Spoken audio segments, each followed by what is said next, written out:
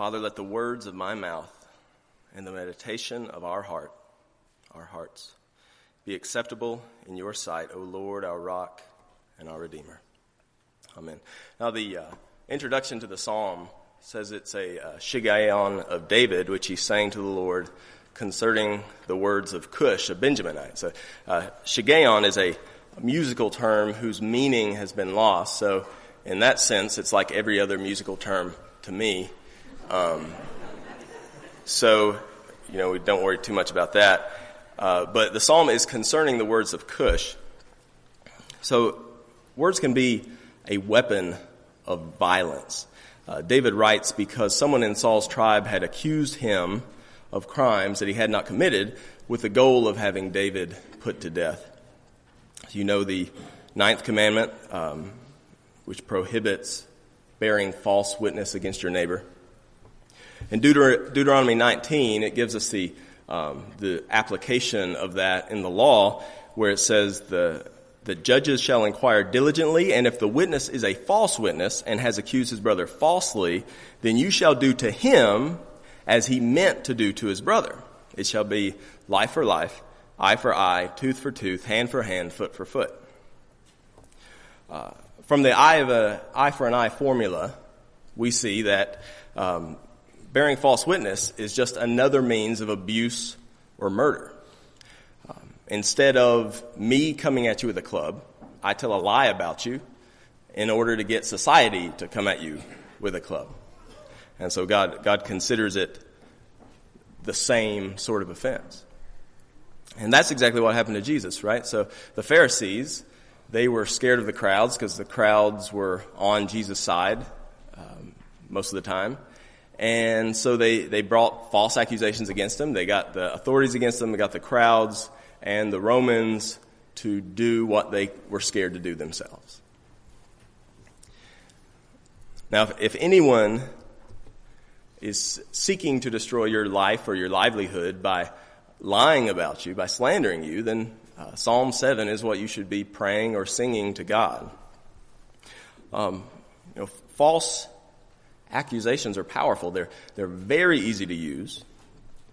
And, I don't know about you, but I know there's people that hate me and are happy to say false things about me. And it just takes the right words, and then you're locked in jail, or you've lost custody of your kids, or you've lost your job. Maybe, someone even puts you to death. False accusations are powerful and dangerous. And I don't know what you might be going through. We've had at least one incident in this church of a member who was accused of something that was half true by someone who was less righteous than him, and he had to, in order to try to get him fired. We know of course, lots of incidences of divorce procedures where the less righteous spouse comes up with lies against the more righteous spouse. And perhaps if you're a visitor, if you're here and you're not usually here, maybe you're here because God knew you needed this encouragement to deal with your own situation. So in this psalm, we learn as we sing it and as we pray it to take refuge from the accusations of our enemies by hiding in the justice of God. With that said, read along with me in Psalm 7. You don't have to read out loud. As I read. O Lord my God, in you do I take refuge. Save me from all my pursuers and deliver me, lest like a lion they tear my soul apart, rending it in pieces with none to deliver. O Lord my God, if I have done this, if there is wrong in my hands, if I have repaid my friend with evil or plundered my enemy without cause, let the enemy pursue my soul and overtake it, and let him trample my life to the ground and lay my glory in the dust. Selah. Here, David kind of transitions to praying for God to come and judge the world. Arise, O Lord, in your anger. Lift yourself up against the fury of my enemies. Awake for me, you have appointed a judgment. Let the assembly of the peoples be gathered about you. Over it return on high. The Lord judges the peoples. Judge me, O Lord, according to my righteousness and according to the integrity that is in me. Oh, let the evil of the wicked come to an end, and may you establish the righteous. And you who test the minds and hearts, O righteous God. So then David's going to turn to us and encourage us that justice is never far away. My shield is with God, who saves the upright in heart. God is a righteous judge, and a God who feels indignation every day. If a man does not repent, God will whet his sword. He has bent and readied his bow. He has prepared for him his deadly weapons, making his arrows fiery shafts. Behold, the wicked man conceives evil and is pregnant with mischief and gives birth to lies. He makes a pit, digging it out, and falls into the hole that he has made. His mischief returns upon his own head, and on his own skull his violence descends. I will give to the Lord the thanks due to his righteousness, and I will sing praise to the name of the Lord, the Most High. So 1 through 5, we see at the beginning of the psalm that we are to ask God to rescue us from false accusations. O Lord my God, in you do I take refuge. Where do you turn in trouble? Who is your refuge? Perhaps it's society, and by all means, like Paul, if you can appeal to the laws of the land for protection, you should do that. That's why we expect there to be multiple witnesses or multiple lines of evidence when someone's accused. And we go read the story of David, though. We see in 1 and 2 Samuel that that's not always possible. So David had been chosen by God to be king. He'd been anointed by God to be king. And yet, while he waited for that actually to happen, to be able to take the throne, he faithfully served Saul, who was the king already, which, as you know how, switches between one dynasty to another tend to be violent, but David was not violent at all. He was faithful to Saul. He loved Saul. He was actually Saul's son-in-law. And but Saul could see that David was blessed by God, and he also sensed that God was giving the kingdom over to David. Now, Saul eventually used his army in order to hunt David down. And so obviously David could not appeal to society. He could not turn to the laws of the land and expect justice, because those were the very things that were slandering him. In many cases, the society or the powers that be are against us. We cannot take refuge in them, and so we have to look somewhere else. Now, one might instead take refuge in themselves. You might try to use whatever means of power you have to get back at those who accuse you. Of course, you could physically attack them, and so the reasoning goes something like, well, if they're going to accuse me of being a murderer, I might as well get to murder somebody, which of course is a very sinful thought. But more socially acceptable is to use your tongue to attack your enemies, in which case you could become what the Bible calls a talebearer, and you don't have to lie, just tell every bad thing that you know about your enemy, which is also a sinful way to act. Or you could see your enemy in trouble and refuse to help them. You see him broken down on the side of the road, and you say, well, tough luck. He's about to turn that form in incorrectly at work, and you say, well, he should have known better. Or he needs a recommendation for that adoption, and you say, well, I calls him as I sees him, and no grace. That is also a sinful option. The problem with taking refuge in yourself is that you are commanded to love your enemies. If you are not loving your enemy as yourself, then you're hating them, no matter what you choose to call it. David, the one who writes all these imprecatory prayers, and I would assume against Saul and Saul's men, he's writing all these prayers for God to act in justice, to bring down his wrath. Because he trusted in God, because his refuge was in God, he was able to love Saul even in the midst of turning to God with those types of prayers. Twice, David had Saul had Saul unaware of him at night, within striking distance, and he walked away. He didn't take advantage of it. Even at Saul's death, he refused to take God's justice into his own hand. After Saul died, 2 Samuel 1 tells us that David and his men mourned and wept and fasted until evening for Saul. So the same one that had chased him like a dog to kill him, the same one that he had prayed for God's justice to fall on, David was able to weep for. Then David sings a song to Israel that includes these lines: "You, daughter of Israel, weep over Saul, who clothed you luxuriously in scarlet, who put ornaments of gold on your apparel. How the mighty have fallen in the midst of battle." David was able to love his enemy because he took refuge in the God of the universe. In whatever else we take refuge, the Christian ought to always have God as his refuge, as his main refuge.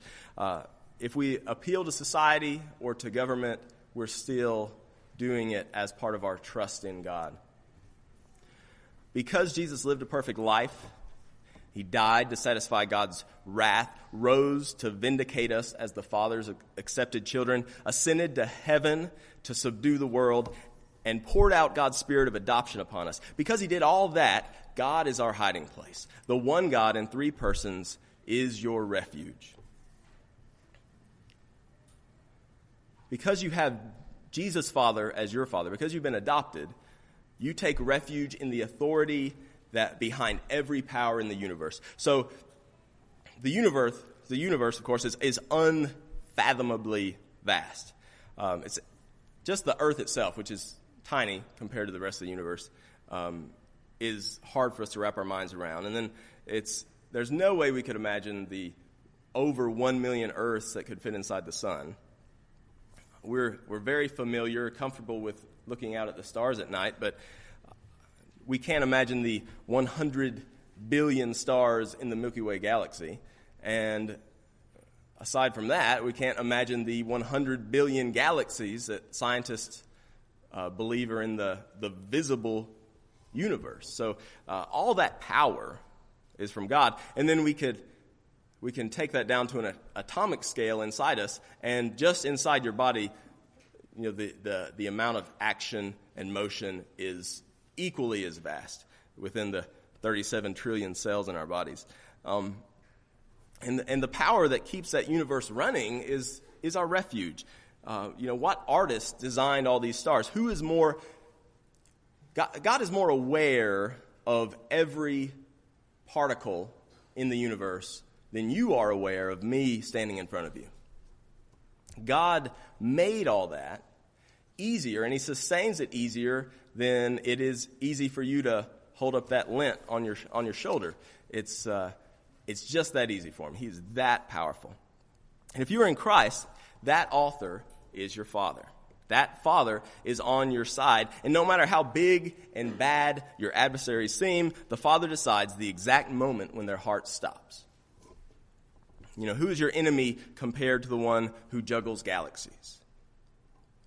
When your refuge is the Father, your enemies are no threat at all.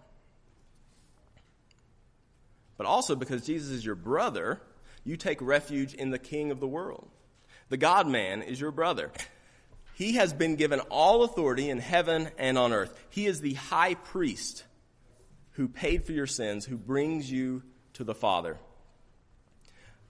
The Father has appointed all judgment to Jesus, his anointed servant. Do you think you would be secure right now if Donald Trump was your brother and he was always texting you every day for advice? You'd probably think, hey, I've got connections, right? And so it's a similar thing, that close relationship. Obviously, Jesus doesn't ask us for advice, but we are in constant contact with him. The one who will judge the world is the one who loves you enough to die for you. He accepts you. He welcomes you at the price of his own blood. He hears every prayer. He forgives every true sin. He refutes every false accusation.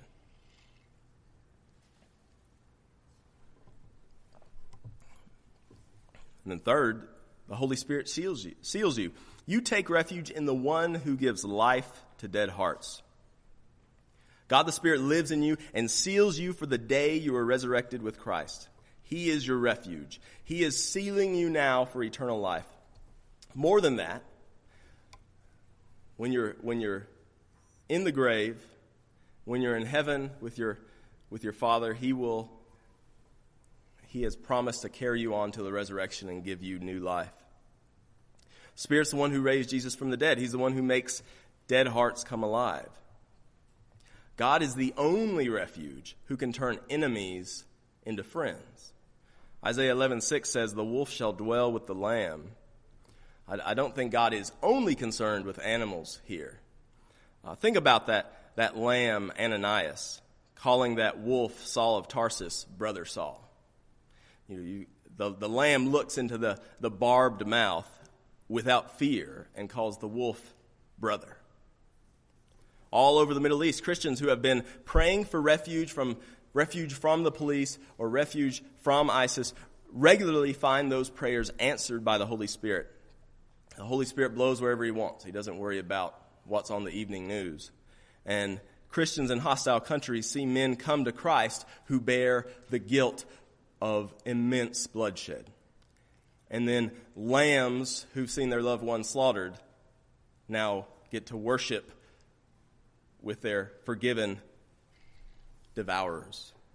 That's power. No other refuge can turn enemies into friends. In verses 3 through 5 then, we see that we must not expect rescue, though, if we're not seeking to really follow God. The psalm says, "O Lord my God, if I have done this, if there is wrong in my hand, if I have repaid my friend with evil, or plundered my enemy without cause, let the enemy pursue my soul and overtake it, and let him trample my life to the ground and lay my glory in the dust." As Philip mentioned last week, this is not about, these prayers for God's wrath are not about settling our personal disputes. So if we actually have done what they're accusing us of, we need to repent to God, we need to repent to the person and see how we can make it right. In a sense, David is saying, I'm willing to take the consequences if I have done what they've said. And I think that, too, is an aspect of his trust in God. That we see also in David's life that people accusing him of things, and he doesn't let his friends act. He doesn't let his friends get him back because he's like, what if it's from God? What if he's got a point? He's got that patience from God. He's seeking refuge in God. As those who are children of the Father, brothers of Christ, who have the spirit of adoption, our goal should be to live such a life that if people want to accuse us, they've got to make up things to accuse us for. They're going to accuse us, and we want that to be a fiction when they do. In verses 6 through 9, though, the focus kind of turns as David prays for God to come and judge the world. Verses 6 and 7, David is looking forward to God ending all the injustice in the world. He says, "Arise, O Lord, in your anger. Lift yourself up against the fury of my enemies. Awake for me. You have appointed a judgment. Let the assembly of the peoples be gathered about you. Over it return on high." David is asking for God to gather all the nations together and judge them. Like us, he knows it's coming, and he wants it to be here quickly. When we look at all the wrong in the world, we want judgment to arrive now. A day is coming when everything will be set right. We wonder, though, what is taking so long? We see genocide. We see our own nation supplying weapons to people that turn and use them to slaughter our brothers and sisters in Christ. We see children neglected, a practice encouraged by our government, by Hollywood, and by intellectuals. We see 60 million abortions in the U.S. and over 1.5 billion abortions in the world. So why not now? Why is God taking so long? Why is he not here? So we long for that day, and God will give the wicked who have not repented what they deserve. Those who are proud will be ashamed forever. Those who are mighty will beg for mercy forever. And the oppressive rich will be left with nothing. And that's not even the best part. If you look at verse 8 and 9, the believer will pass through judgment and into life. It says, "The Lord judges the peoples. Judge me, O Lord, according to my righteousness and according to the integrity that is in me. O let the evil of the wicked come to an end, and may you establish the righteous, you who test the minds and hearts, O righteous God." David knows he's a sinner, and yet he does not say, "Judge them, not me."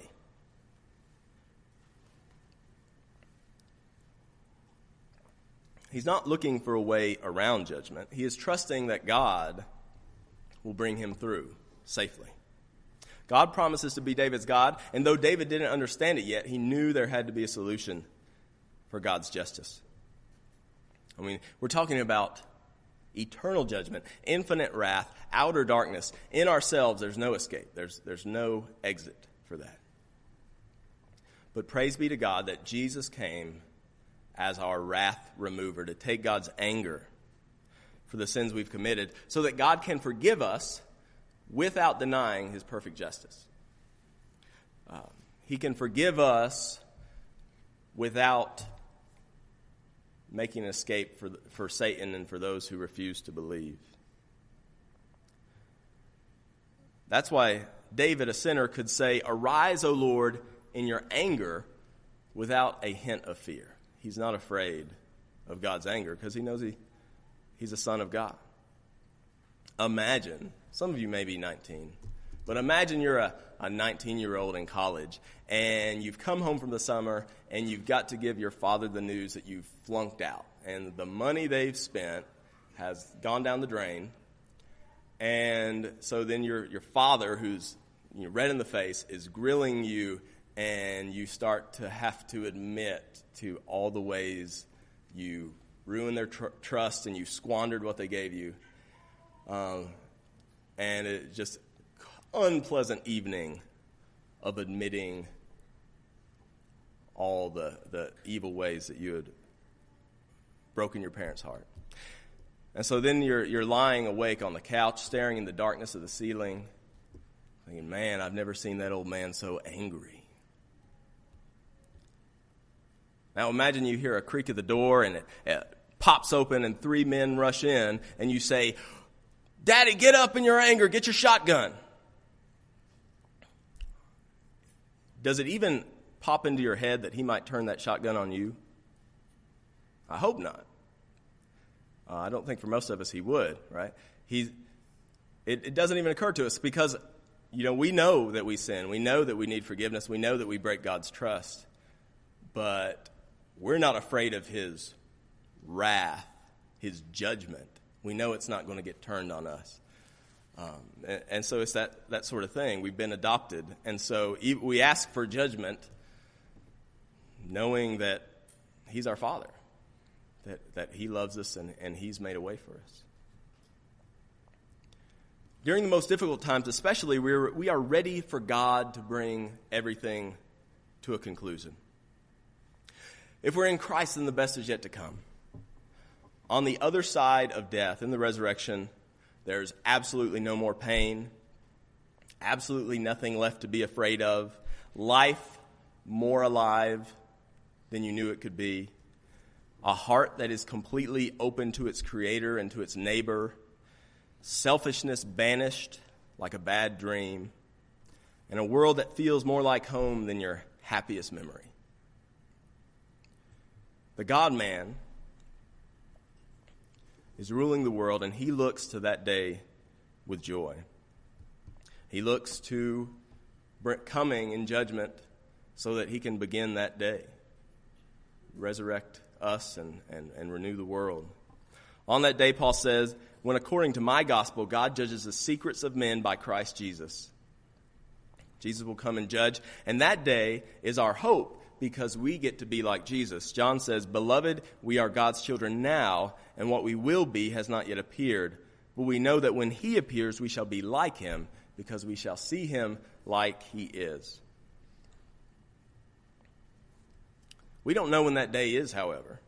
If we lived 1,000 years ago and were certain that he was coming in our lifetimes, we would have been wrong and we would have been disappointed.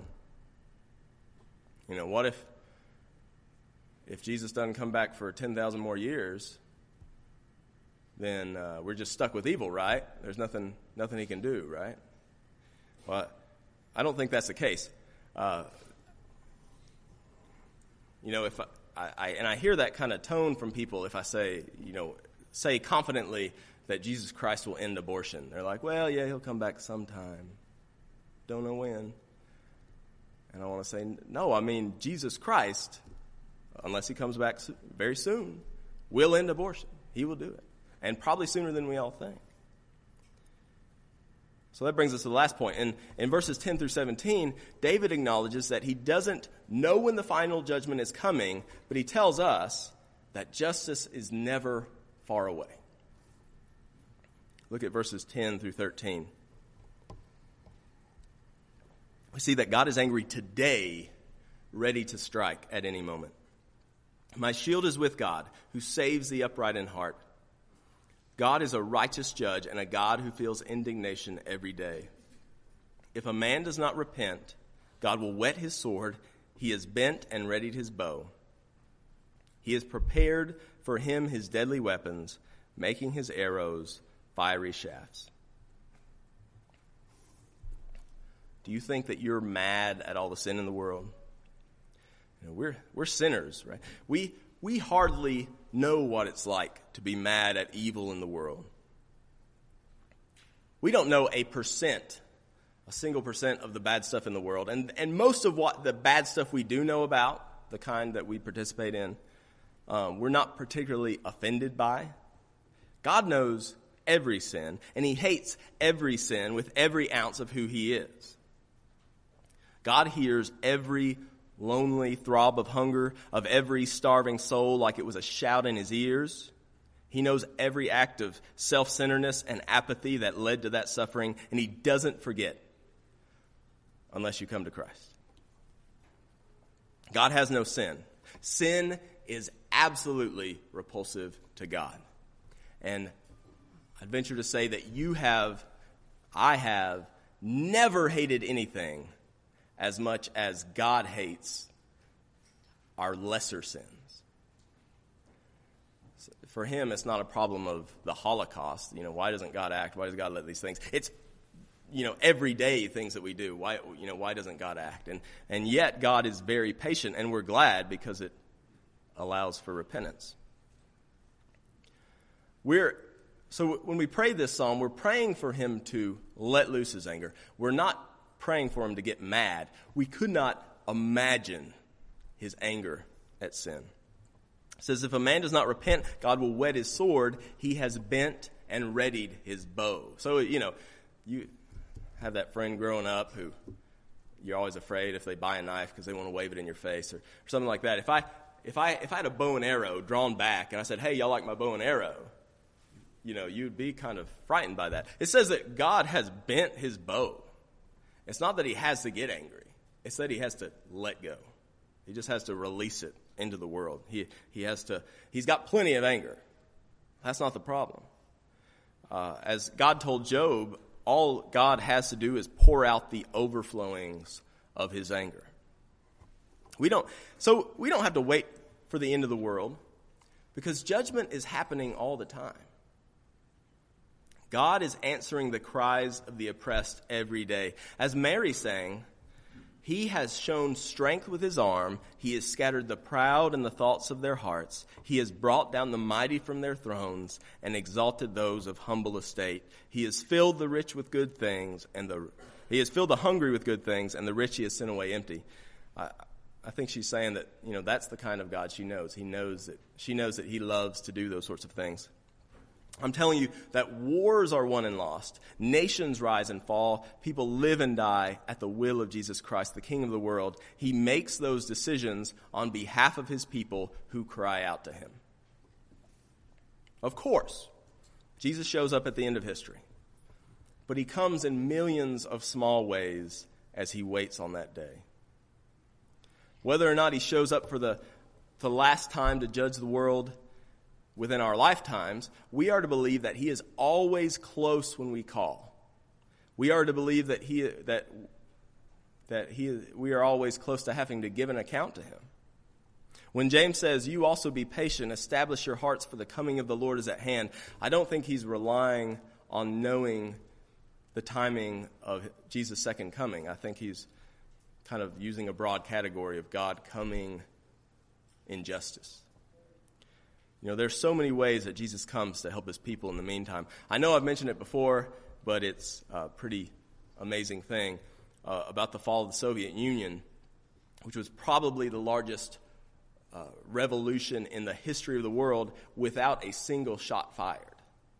The Soviet Union was a scourge upon Christians wherever it was, wherever it spread. In 1984, Open Doors Ministries organized Christians all over the world to pray around the clock that the Soviet Union should be opened, that's the word they used, to Christianity in a campaign they called 7 Years of Prayer for the Soviet Union.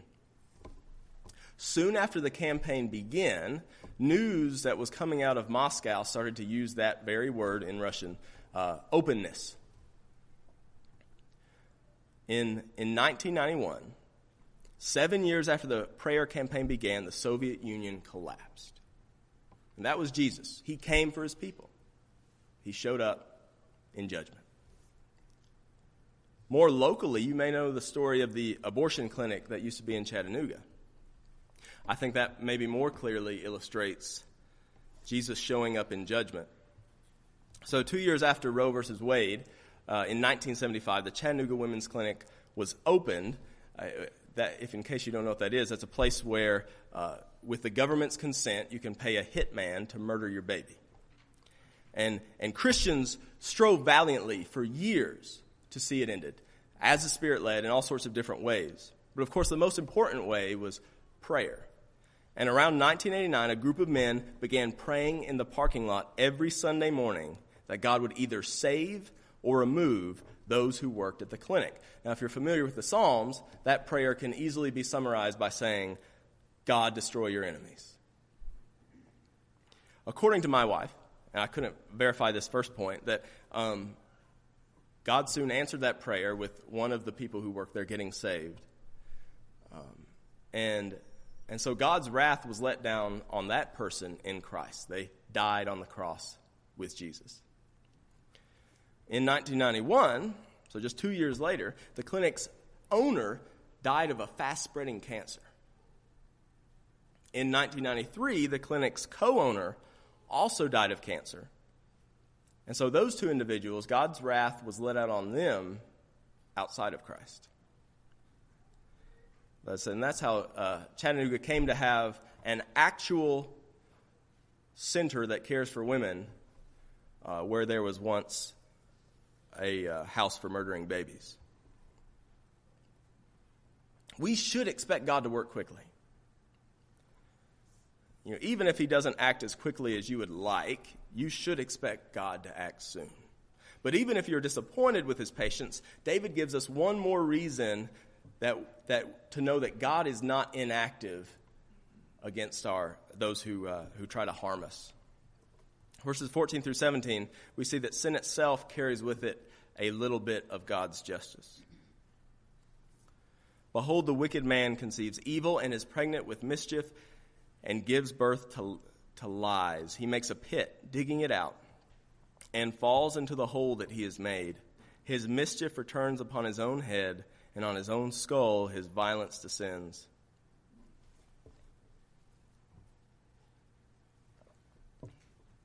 God's rules aren't arbitrary, and you can't violate God's law without harming yourself. There's always a little bit of God's wrath baked into sin.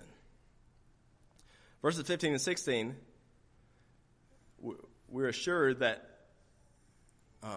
if your oppressors are trying to kill you, that God has a sense of humor and of poetic justice. The guy who's trying to destroy you is going to fall into his own pit. His mischief is going to come back at him and crush him. You remember Haman, who he built gallows in order to kill Mordecai in the book of Esther, and he set a day for all the Jews to be murdered, and then those gallows became the platform where he was killed, and on that day the Jews killed their enemies. See, God's tricky. He does this sort of thing all the time, and it all points to that great act of deception where Satan thought he was defeating God's king on the cross, and then it was Satan instead who was defeated by Jesus. And the cross became the instrument of God drawing all men to himself. This is how God made the world. Don't be afraid of your enemy's schemes. They are forming weapons against you, but be certain of whom those weapons are really intended for. God will use them against them. Now, we walked through Psalm 7, and I hope you've learned to take refuge from the accusations of your enemies by hiding in the justice of God. We have asked God to rescue us from slander. We've asked God to come and judge the world, and we have been assured that judgment is never really very far away. Now, the Psalms are not only meant to be dissected, but are meant to be sung and prayed. And I would encourage you to, before the hard times come, to, really learn well the Psalms and hymns and spiritual songs. I just want to share with you a couple resources here. This is the Psalm Project, which I used their first volume because I was using Psalm 7. And it's Psalm Project. You can search for it. It's pretty good if you like 90s rock. They've probably changed a little over the years, but still, it's excellent for meditating on Scripture, memorizing Scripture. That's a good one. The Psalm Project. I don't know if they got past Psalm 40, but they got a good ways in, so that's a lot of Scripture meditation and memory. Here's one of my personal favorites. I don't know how you feel about African folk music, but sing psalms. It's the Psalm Project Africa, so the other one's the Psalm Project, and this one is the Psalm Project Africa. Psalm Project Africa, and the other one was the Psalm Project. And then we use a lot of Sandra McCracken's music here, but she has an album of psalms. I don't know if it's good or not, but she's solid. She sings a lot of good music, so I would probably bet my money on it. So I don't want to just, dissect the psalm. I really want to use it. I want to pray it, and that's what it's for. So there's one young, well, she's not young. She's quite a bit older than me, actually. Well, there's a woman in Pakistan that you've probably heard of, Asia Bibi, and she got in a dispute in Pakistan. So I thought we could close by praying for her using Psalm 7. In 2009, she got in a dispute with some Muslim women, and they thought that she was too filthy as a Christian to share a cup with her, and she told the women, out of love, I'm certain, that Jesus had died on the cross for sins, and what had Muhammad ever done for them. Then she said that Jesus is alive and Muhammad is dead, and that Jesus is the true prophet of God, but Muhammad is not true. The women attacked her and beat her, and then the intent of her town, which was all but a few of the families were Muslim, 1,500 families, their intention was to beat her until her face was black and then parade her on a donkey. And the police came in and arrested her, I think largely for her own protection. And she's been still in jail today. That was in 2009. The pressure from the public, they brought blasphemy charges against her. They were intending on putting her to death. The mayor of Punjab publicly stated that they were misusing the blasphemy laws against Asia Bibi, and then he was very quickly killed by his bodyguard. So the case has gone back and forth ever since 2009, been delayed as her family wants Pakistan Supreme Court to act quickly. There's been some judges on the Supreme Court who have taken themselves off the trial, I assume for fear. And so, but her family wants them to act quickly before public pressure wins out and she's put to death. So we're going to pray for her using Psalm 7. Let's pray. O Lord my God, in you do we take refuge. Save Asia Bibi from her millions of pursuers and deliver her. lest like a lion they tear her soul apart, rending it in pieces with none to deliver. O Lord my God, if we have done this, if there is wrong in our hands, if we have blasphemed you, the only true God, let the enemy pursue our souls and overtake us, and let them trample our lives to the ground and lay our glory in the dust. Selah. Arise, O Lord, in your anger. Lift yourself up against the fury of Oziah's enemies. Awake for her. You have appointed a judgment. Let the assembly of the peoples be gathered about you. Over it return on high. The Lord judges the peoples. Judge us, O Lord, according to your righteousness, to our righteousness, and according to the integrity that is in us. O let the evil of the wicked come to an end, and may you establish the righteous. May you establish Oziah, you who test the minds and hearts, O righteous God. Our sister's shield is with God, who saves the upright in heart. God, you are a righteous judge, and a God who feels indignation every day. If Oziah's accusers do not repent, God will whet his sword. He has bent and readied his bow. He has prepared for them his deadly weapons, making his arrows fiery shafts. Behold, the wicked man conceives evil, and is pregnant with mischief, and gives birth to lies. The ones who really blaspheme are those who accuse Oziah. They make a pit, digging it out, and fall into the hole that they have made. Their mischief returns upon their own heads, and on their own skulls their charges descend. We will give to the Lord the thanks due to his righteousness, and we will sing praise to the name of the Lord, the Most High. Amen.